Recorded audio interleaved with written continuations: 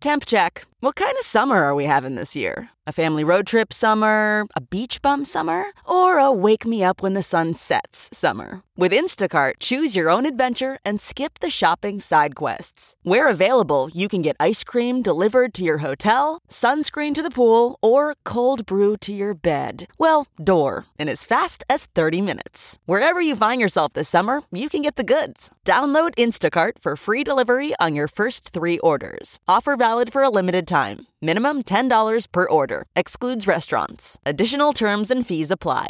This podcast is brought to you by eHarmony, the dating app to find someone you can be yourself with. Why doesn't eHarmony allow copy and paste in first messages? Because you are unique, and your conversations should reflect that. eHarmony wants you to find someone who will get you. How are you going to know who gets you if people send you the same generic conversation starters they message everyone else? Conversations that actually help you get to know each other. Imagine that. Get who gets you on eHarmony. Sign up today. Hi, my name is Graham Oliver, the founder member of Saxon, still rocking after all these years. And you're listening to Talking Metal. It's going to rock the hairs off your legs. Be there or be square. This is Grace Maiden of Metal, rhythm guitar from Judas Priestess. And this is Militia, lead vocals in Judas Priestess. And you're listening to Talking Metal. Perfect. This is Damon Fox from Big Elf, and you're listening to Talking Metal. You're one step closer to doom. Hello, this is Tony Iommi, and you're listening to Talking Metal. Hi, this is Ozzy Osbourne, and you're listening to Talking Metal. Everybody, what the hell's going on? This is Zach Wall from Black Label Society and the Ozzy Osbourne Band, and we're all doing a hang, throwing back some cold ones, and we're talking metal. Take it easy. This is Blasco from Ozzy Osbourne. You're listening to Talking Metal. Mark Striegel, John Astronomy, the Talking Metal Podcast, coming to you from the Silver Spacecraft. I'm Bud Friendly, and now your hosts, Mark and John.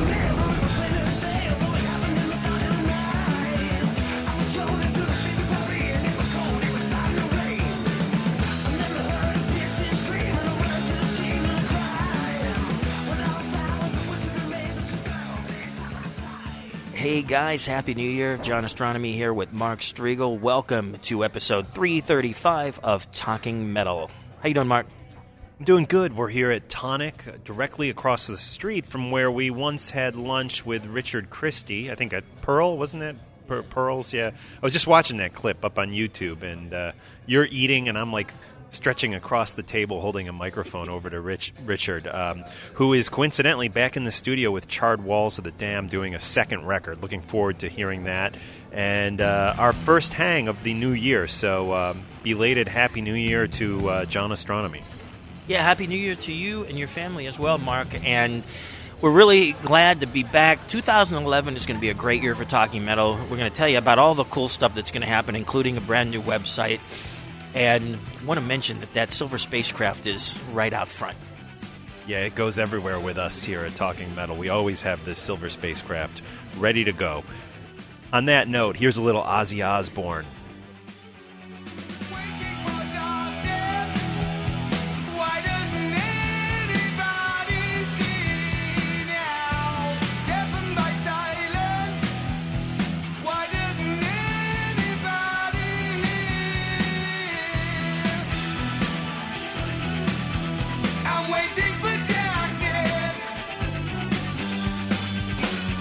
Playing with fire, but there's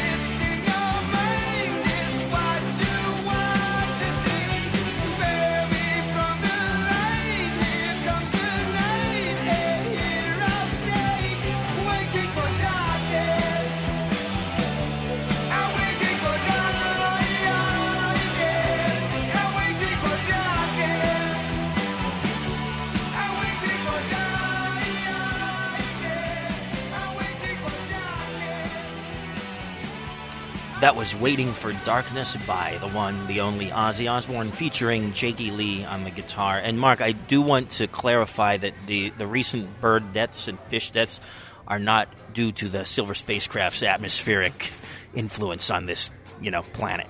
Correct. We are very honored because we have one of the founding members of the great band Saxon, always one of my favorites. His name, Graham Oliver, and wow, he really has some great stories to share with you guys today. Everything from hanging out with Randy Rhoads and Ozzy Osbourne back in the day to touring with Saxon, to seeing Hendrix play live, to his recent shows that he's going to be doing. Probably they may have already passed by the time you hear this interview, but with Oliver Dawson Saxon, which is basically Steve Dawson and Graham Oliver. They go out and they play Saxon tunes, the way they should be heard.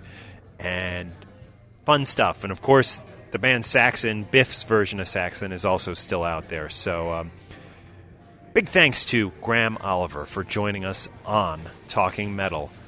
How about we get into a little old-school Saxon right now, John? This is Heavy Metal Thunder by Saxon.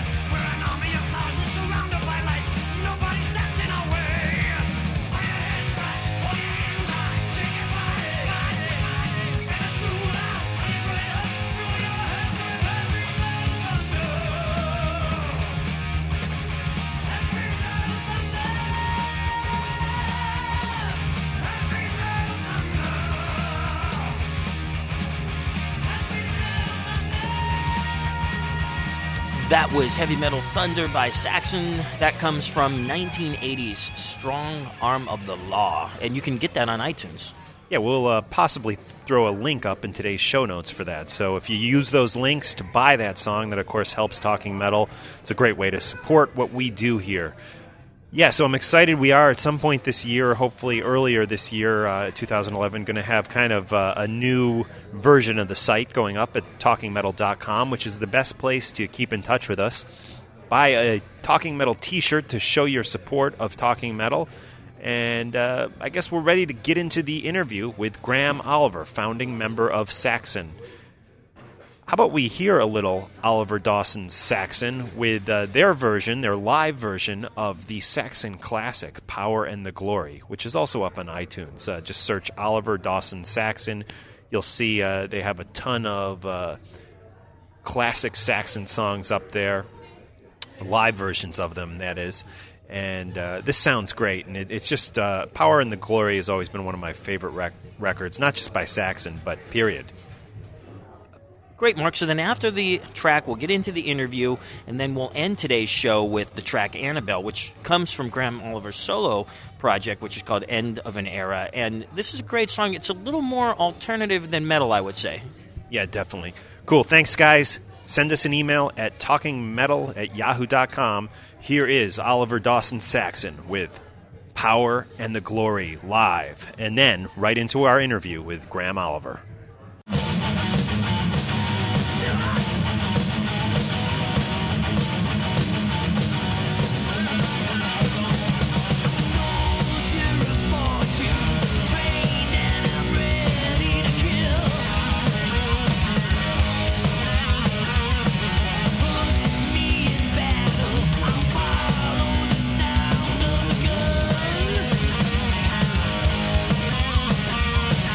Give me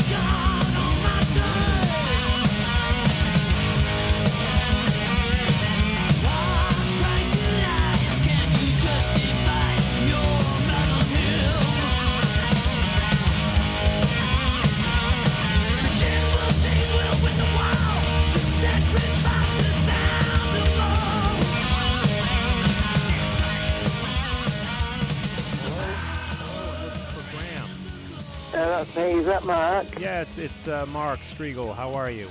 I'm fine, thank you. Well, thank you for staying up late to do this interview with us. We really appreciate it. I've been watching James Bond. Oh, very nice. It was on TV. What era James Bond you watching? Sean Connery or Roger Moore or the new guy? Actually, it was Pierce Brosnan, the one that was just on, yeah. Right, very good. Well, thank you again, Graham, for joining us on Talking Metal. I know you are about to head out on the road, and you're going to be doing some more gigs with the Oliver Dawson Saxon. That's right. We're doing 3 shows Thursday. We leave Thursday, and we're doing 3 in, I think, 1 in Holland and 2 in Belgium. And then then just a week later, we do the Finland Metal Fest. Okay, cool. And when fans go to see one of these shows, are they getting all the great old Saxon stuff that we love so much? Yeah, pretty much. We have got a new album, so we always do some new songs as well. And some of the songs, because the first thing we did when me and Steve Dawson got back together again with Pete Gill drumming, we did an album project. We called it Son of a Bitch, which obviously was Saxon's original name before we changed it to Saxon when we got a deal and back in 1979, because we got told that there was no way under any circumstances could we use that name in the United States. Things might be a little bit easier now, but I doubt it. But at the time, it was just a big no. So bitch was a real dirty word back in 1979. Absolutely. Yeah. So we did. Yeah, it's not a really dirty word in English. It's not such a big deal. I mean, you hear John Wayne saying it all the time, and people don't really look at it upon the same here in England. But we did an album called Victim You, and it's a fantastic album. It got some great reviews. But it sort of bubbled underground and never did anything really. Right. And the guy that was singing was an American guy called Ted Bullitt. He was from a band called Thunderhead, and at the time he was living in Germany. I think he's from Connecticut. We're a fantastic singer. So we still do a couple of those songs. You can see some on YouTube. We've done some. Right. But mainly it's the old Saxon ones, and there's that much of a back catalogue that we can really mix it up, depending on what people want to hear. Very cool. And what is the state of Screaming Eagles at this point? Screaming Eagles is just something that I got asked to do in the summer.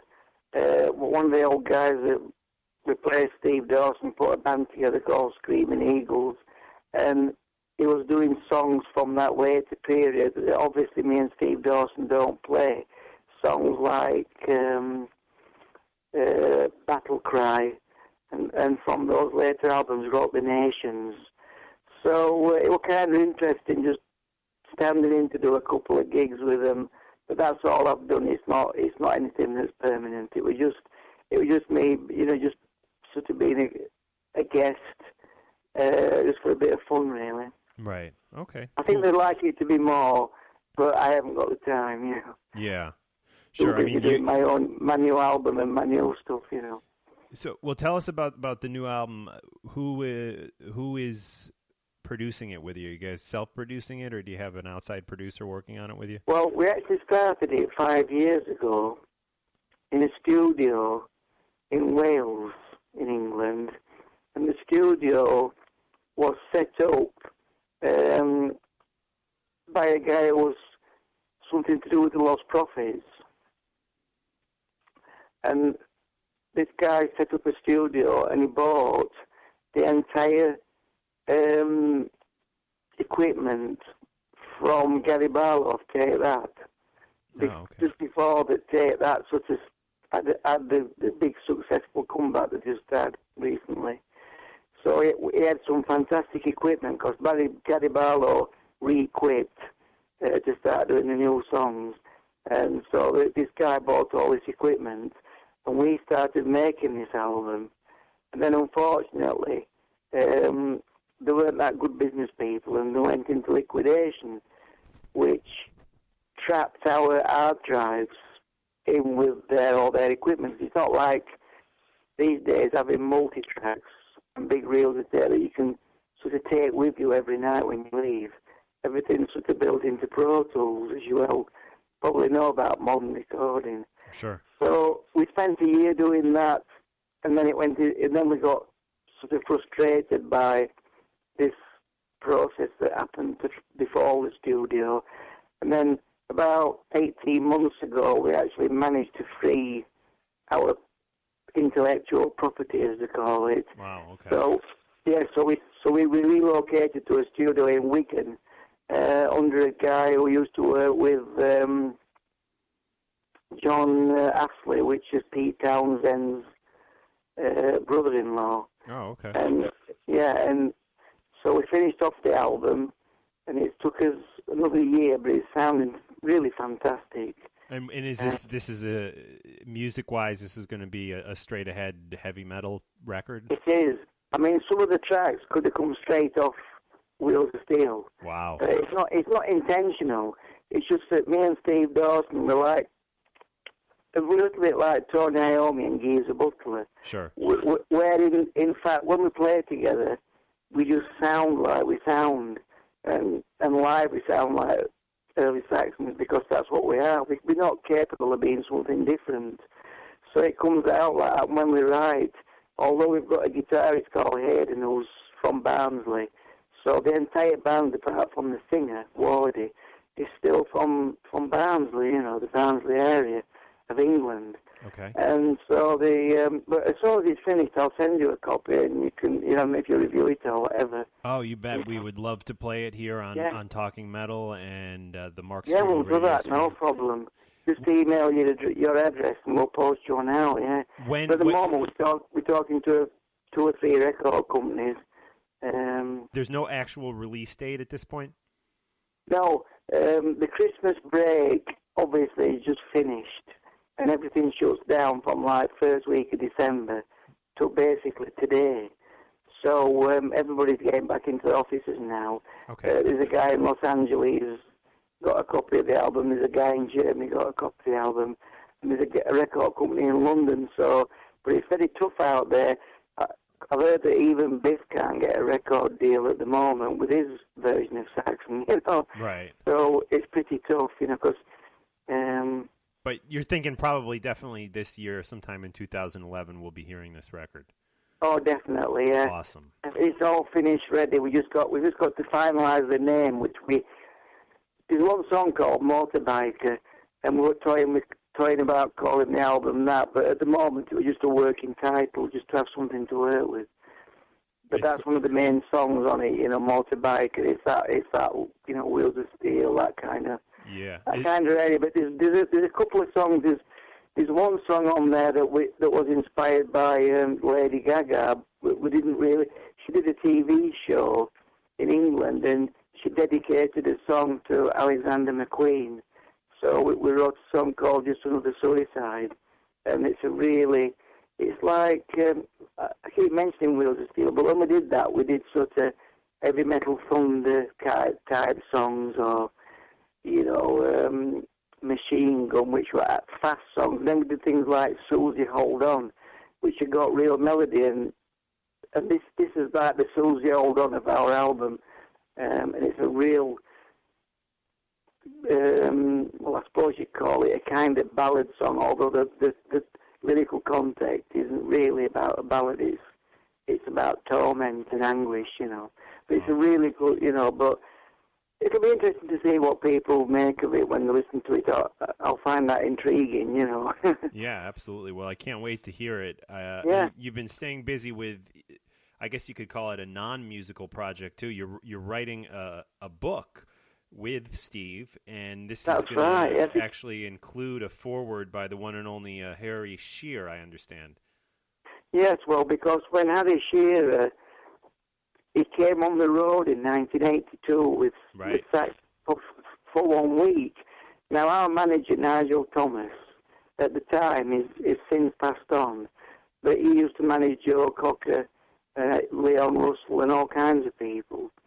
And he invested money in movies, and he was a personal friend of the guy that did Blade Runner. and Gladiator. Whose name I should know. The guy who did Gladiator and Blade Runner was, we should both know that. I know, I'm having a senior moment. Ridley Scott. Ridley Scott. Right? So Ridley Scott produced one of our videos, Power and the Glory. Wow. Which not many people know. And it was through that connection of movie makers that Harry Shearer came on our tour bus for a week, but we didn't know who he was. He wasn't really a famous guy then, and we didn't really know what he was researching. So when we'd done playing, he used to sit in the hotel bars, and we just used to relate stories. And one of the stories was about when I played with Motorhead, when Saxon opened for Motorhead in '79 in London, and Motorhead used dry ice, and they used to test it at soundcheck. And the stage was wet, so I used to start the set with Motorcycle Man, where I'd run into the middle of the stage and playing the intro, or if it's only an A chord, before, I played solo before the band come in. But I went flying and landed on my back, and Rob Price, my guitar tech, he ran on and lifted me up in the middle of the stage in the spotlight, still playing this riff. And we told him this story, and that's in the movie, and he actually did an interview in Mojo magazine a couple of years ago, about 18 months ago, and he said that he did actually base his entire character on Steve Dawson. Wow. With the moustache and everything, and the one hand in the air while he's playing Up Hastings, which Steve did, and we kind of knew this, but we didn't. It was confirmed to us, because I think every band likes to think that they had a part in Spinal Tap, Ozzy Osbourne or whatever. And right. Well, I mean, it's been rumored, and we've heard stories that Saxon was an influence on, and that even Harry was on tour with you guys. But I never knew that he actually. Right, yeah. You guys should get a writing credit for that. I mean, that's like they're just mimicking what happened to you in real life. That's amazing. That's right. But sometimes when you watch it, we do feel a bit uncomfortable watching it in a funny kind of way. But we had a meeting with Harry Shearer for 3 hours, and that interview was recorded, and some of that is going to be featured in the book, because this book is going to be really a funny book. It's sex and drugs and rock and roll, the real Spinal Tap.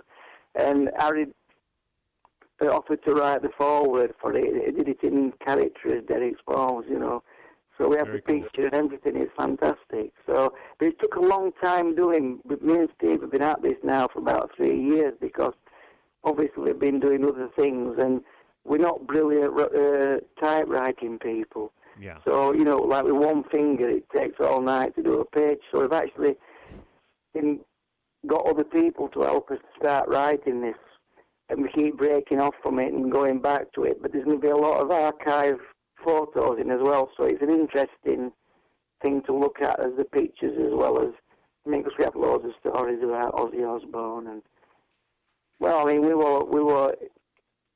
we started in the punk period, right?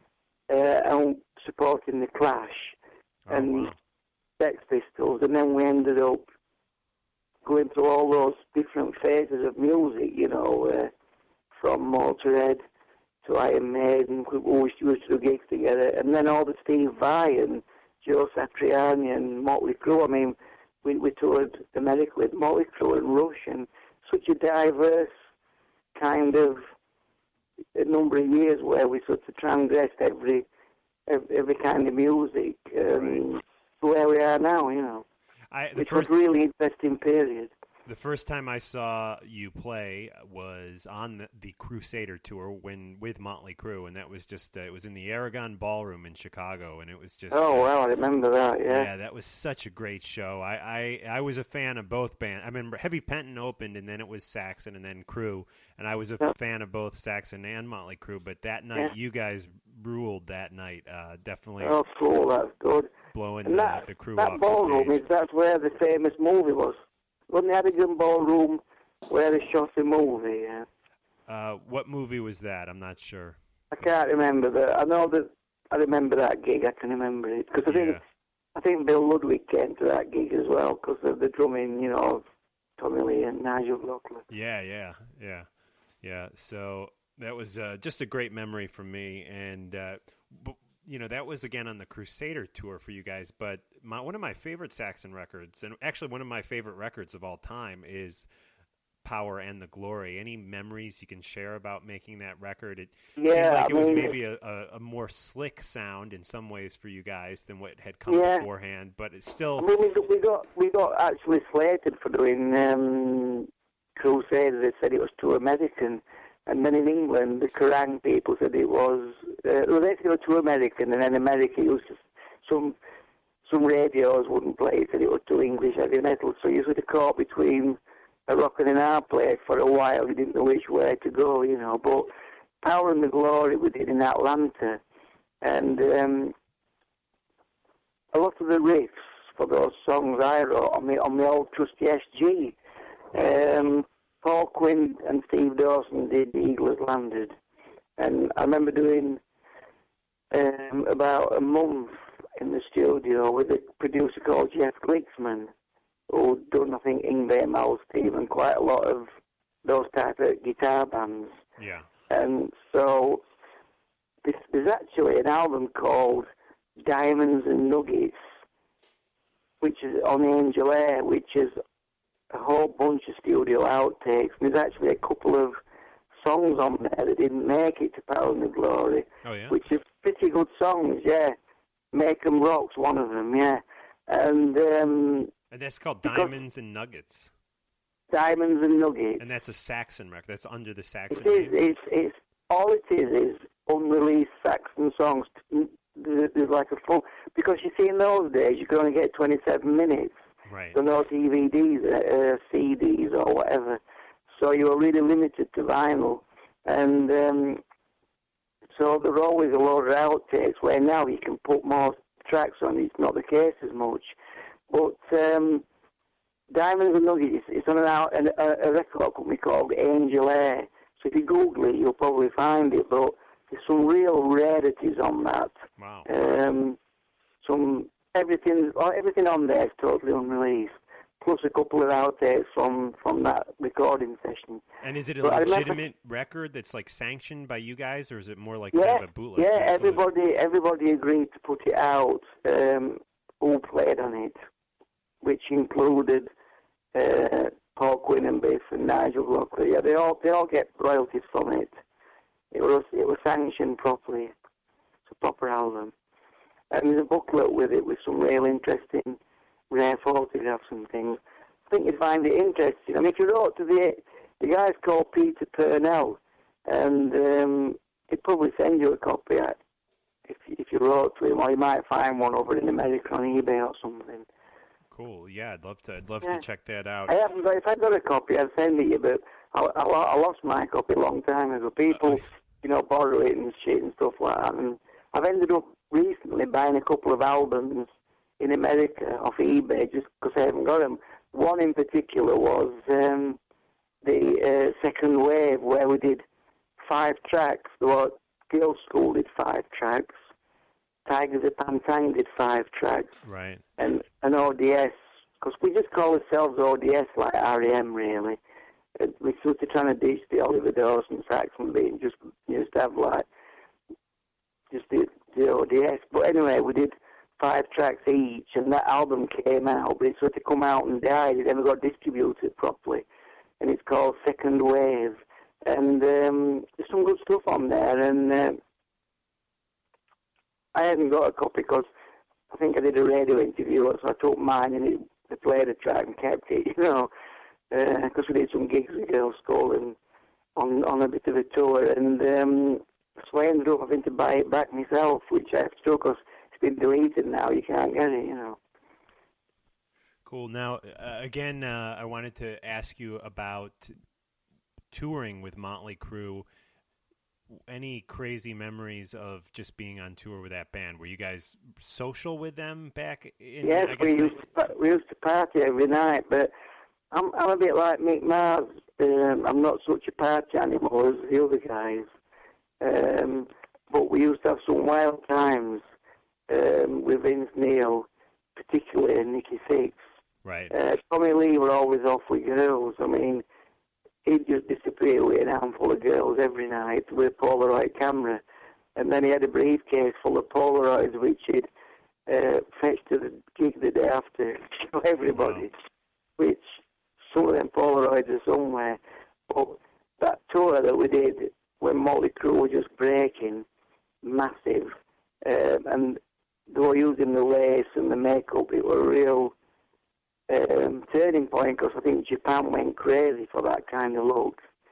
The fans in Japan. And I remember playing Bakersfield, and the girls there, they'd just do anything. I mean, it was a real fantastic time to tour. And we sort of covered it in the... There was somebody who I met called Kathy Bloomingdale, and she was one of the Bloomingdale family from New York. Right, sure. I don't know what she's doing now, but she was following Motley Crue around, and I got to meet her, and I think in the end she sort of took off with Vince Neil. I also remember that. Vince Neil knew my cow, So Kathy Bloomingdale, she was from the Bloomingdale family who owned the big stores. Yeah, that's what she told me, whether it was true or not. But yeah. I think it was true, She don't even tell fibs, Yes, there were wild times in those days. I remember doing all those gigs, and just a fantastic time. I used to love touring America. I love the audiences. I love some of the musicians that used to hang out and come and visit us. Like Mark Ferrari used to turn up at the hotel and we'd jam. Mark Ferrari. I remember playing the Whiskey A Go Go. It was sold out for 4 nights. Wow. And our support group was Metallica and Rat. And Ozzy Osbourne came to visit us. It was 1 week after Randy Rhoads had been killed. So we didn't really know what to say to Ozzy, because he was distraught. I mean, what could you say to the guy? We were looking forward to playing the Whiskey, and it was a big moment for us. And Ozzy was in such a state, we didn't know. We sort of tried to do his best to sort of console him, but you just couldn't. There's just nothing you could do or say. That's a memory I've got that sort of tarnished our debut in Los Angeles, but it couldn't be helped. It was just a really horrible thing that happened. Yeah, it really was. And I remember it at the end of the night. There was a knock on the door, and our tour manager came in and said, "There's a young Los Angeles band here, and they want to meet you. Their favourite all-time song is Motorcycle Man." And it was Motley Crue, and they trooped in, and that was before they were famous. Wow. They were just breaking in LA, so tours we'd never heard of them. And then a year later, or nearly a couple of years later, we're actually supporting them, which was a strange, quirk of fate. Yeah. So there's so much stuff we could talk about, but let's. You mentioned Metallica opening up for you in LA. Yeah. There, Lars Ulrich has gone on to be one of the probably most famous, rock stars, beyond just a heavy metal star of all time, and one of his favorite bands of all time is Saxon. Any memories of hanging with Lars or meeting Lars? Well, when we didn't, because Ozzy came to the dressing room with Sharon that night in the Whiskey, we never got to see the band properly. I snuck out and watched a little bit of the show, because I remember this blonde-head guitarist with a Flying V going nuts, and I think that was Dave Mustaine, because I think he was still in the I band. think James had the black Flying V. Oh, okay. And that's my memory of that night. And this drummer that were like a bit like Filthy Animal, like sort of smashing the drums. But every time they play Sheffield, which they've done over the last 20 years, they always invite myself and Steve Dawson. They really look after us. And last year when they came to tour, we were sat in Sheffield Arena, and when the lights went dim for Metallica to come on the stage, the song that they took to the stage with to play their show was Heavy Metal Thunder. Excellent. with my guitar solo. So I'm sat there as my guitar solo's winging out. There's all these young kids going crazy that Metallica are walking on stage. And I thought, if I told these kids now around me that this is me playing this, they think I'm a crazy old man, you know. You know, so I'm only 57, so it seems pretty old to me now, you know. So, but that was really surreal, and they use that to play on all around the world. I've seen it on YouTube in Brazil, you know. Yeah. Which is amazing. And Lars just said that one of his favourite drummers was Pete Gill of all time, you know, and in fact, the first thing that they said to me was, James said to me, and Kirk, have you still got that white SG with Jimi Hendrix painted on it? And Kirk said that he was in the audience in San Francisco and played the Keystone. It was just like a guy in the audience, a kid then.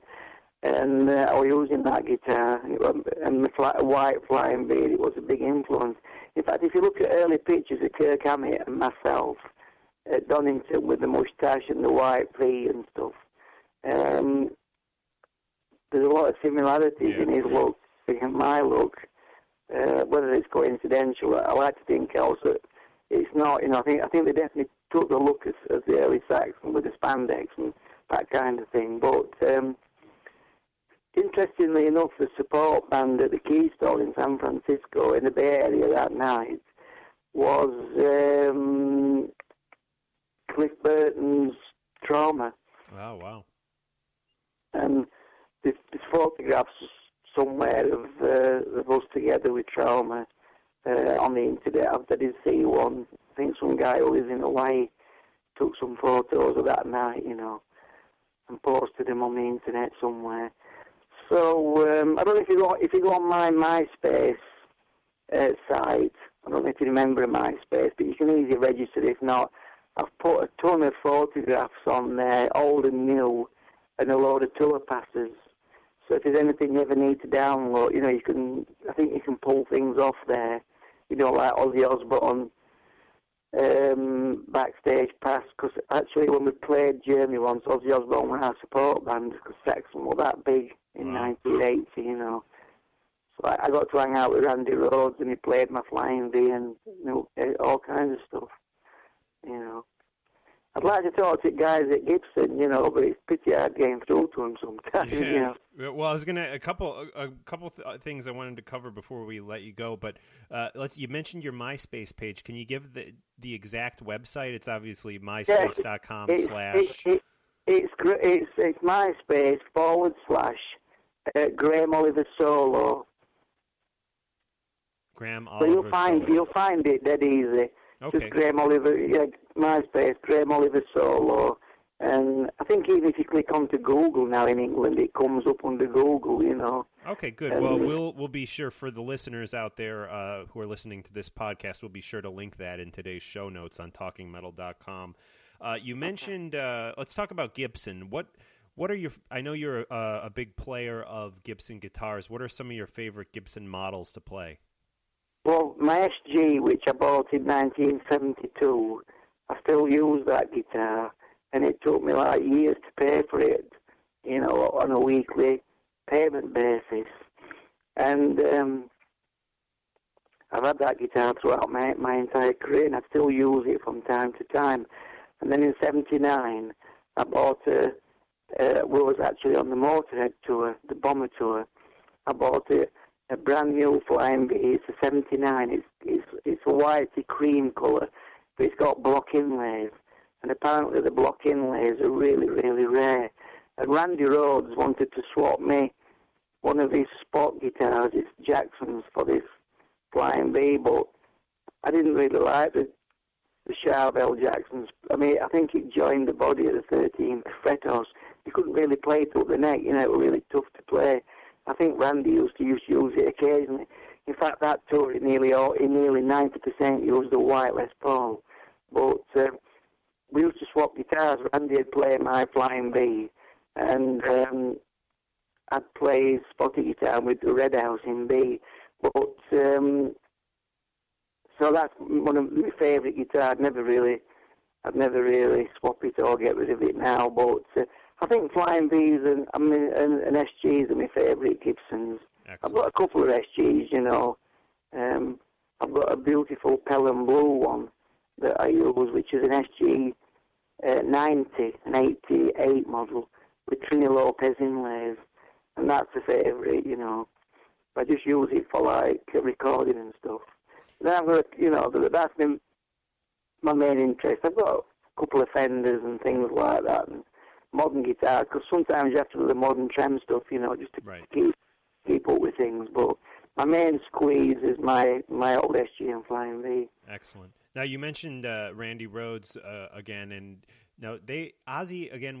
When you guys were touring with Ozzy, that was with Rudy Sarzo and Tommy Aldridge, right. I believe, which was that when they were supporting Diary, I guess, right? Diary that's right. That was the German tour in 1980, and we did France as well. And funnily enough, on the last show in Germany, all the band turned up at soundcheck, and we used to go and watch soundcheck every week, because Pete, we used to love watching Tommy Aldridge and stuff, you know, at soundcheck and Randy. So they all set up and ready to play. This is about 7:30, about 5 minutes before the doors opened, and the tour manager came in and said to the crew, "All right, get all the gear off stage," and the band was saying, "Why, what's happened?" Ozzy's in London with Sharon. So it just took off to London from Germany, never even told his band, you know. The only Ozzy could do that and get away with it, you know. And then he can't. Obviously that show was cancelled, and then he canceled. Well, it was cancelled for Ozzy's.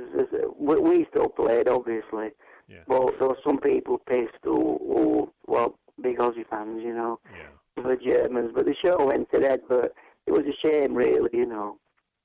Yeah. That was a memory of that, and just hanging out with Randy, really, and talking guitars. I mean, he spent more time playing guitar, you know, in his dressing room than any other guitarist I've ever known. Wow. Plus that and doing his hair with an hairdryer. He was really meticulous about how he looked. He really took care of his appearance, you know. Wow. Yeah. Wow. And just recently, I've had the pleasure of working in Italy with Uli John Roth.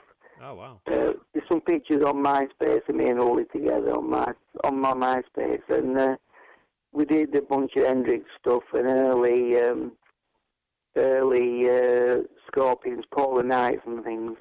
We played L'Aquila, which was devastated by an earthquake just before it was destroyed, you know.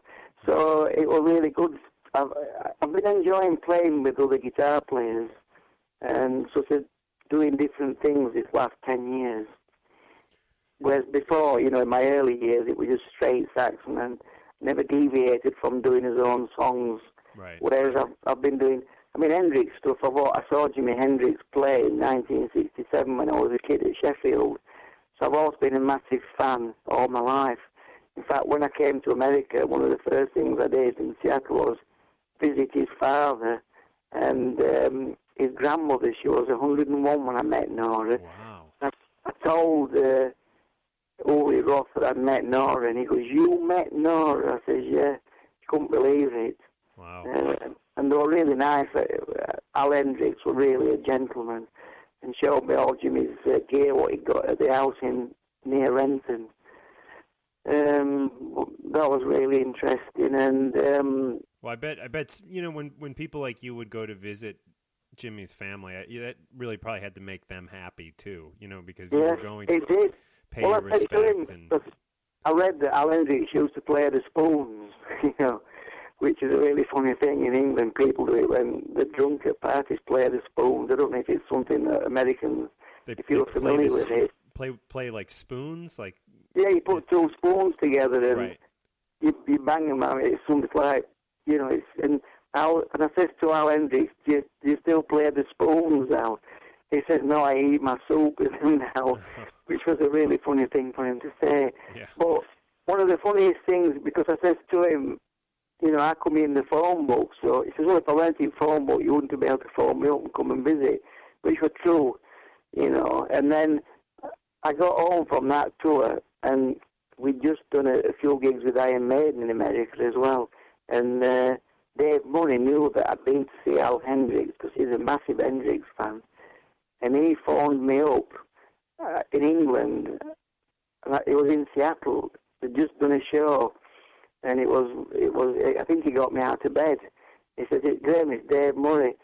You haven't got Al's number. I want to go and visit him." So, cool. Yeah. So I never knew if he did that. I never asked him if he went to visit, but that was strange. Dave Murray ringing me in the early hours of the morning for Al Hendricks' number. Yeah. Wow. That was a strange thing. Yeah. So all these things are going in the book, obviously, But like you said, there's a ton of stuff because it just covers such a long period and such a diverse, kind of stuff that we got up to. I mean, one of the highlights of my life was touring with Rush, the first American tour, because every gig was sold out. Philly Spectrum, and Rush were doing stuff like Tom Sawyer, Limelight, just before they released the album. Okay. So they were trying these songs out. So I went to see Rush on the last English tour, and it just fetched so many memories back, Yeah, sure.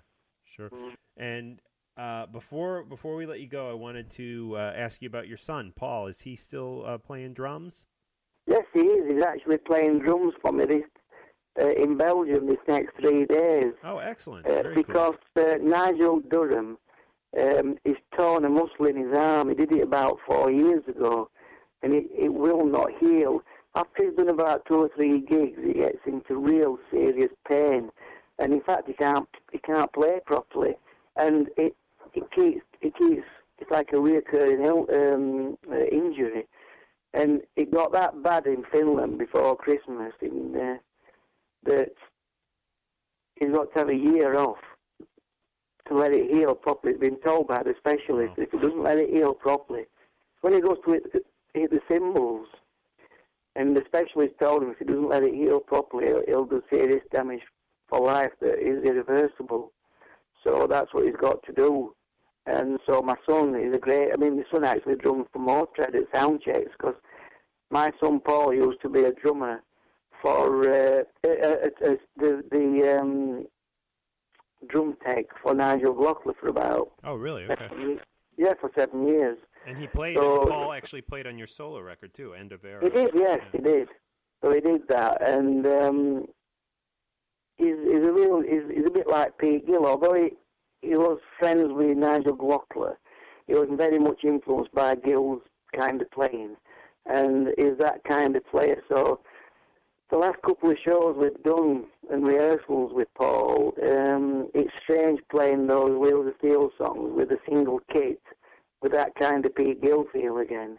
In fact, it's been quite enlightening and enjoyable, because Nigel's very much like an 80s rock drummer, twirling the sticks and double kicks all over the place, Right.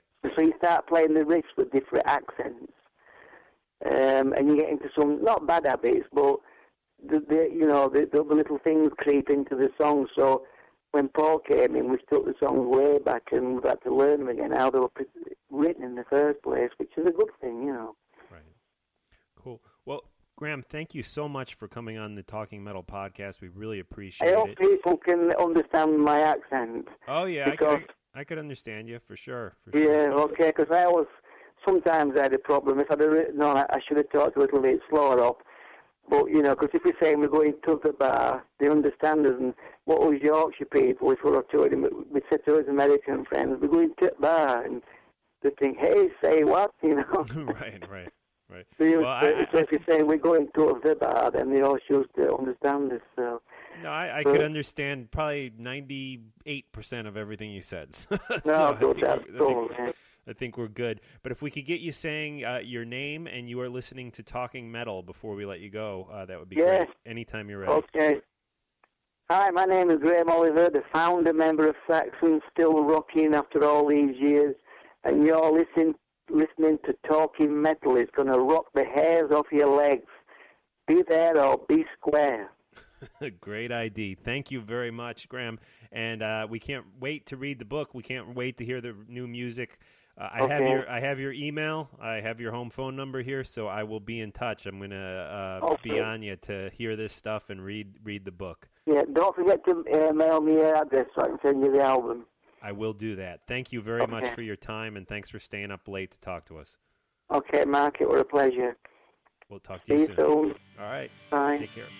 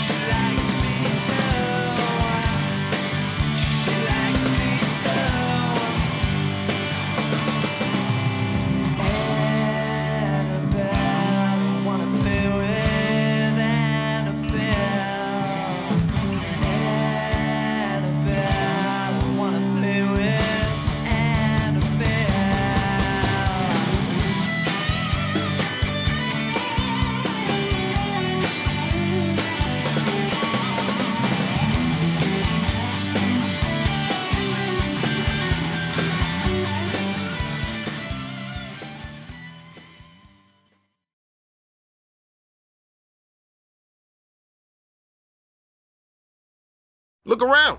You can find cars like these on AutoTrader, like that car riding your tail. Or if you're tailgating right now, all those cars doubling as kitchens and living rooms are on AutoTrader too. Are you working out and listening to this ad at the same time? Well, multitasking pro, cars like the ones in the gym parking lot are for sale on AutoTrader. New cars, used cars, electric cars, maybe even flying cars. Okay, no flying cars, but as soon as they get invented, they'll be on AutoTrader. Just you wait. AutoTrader.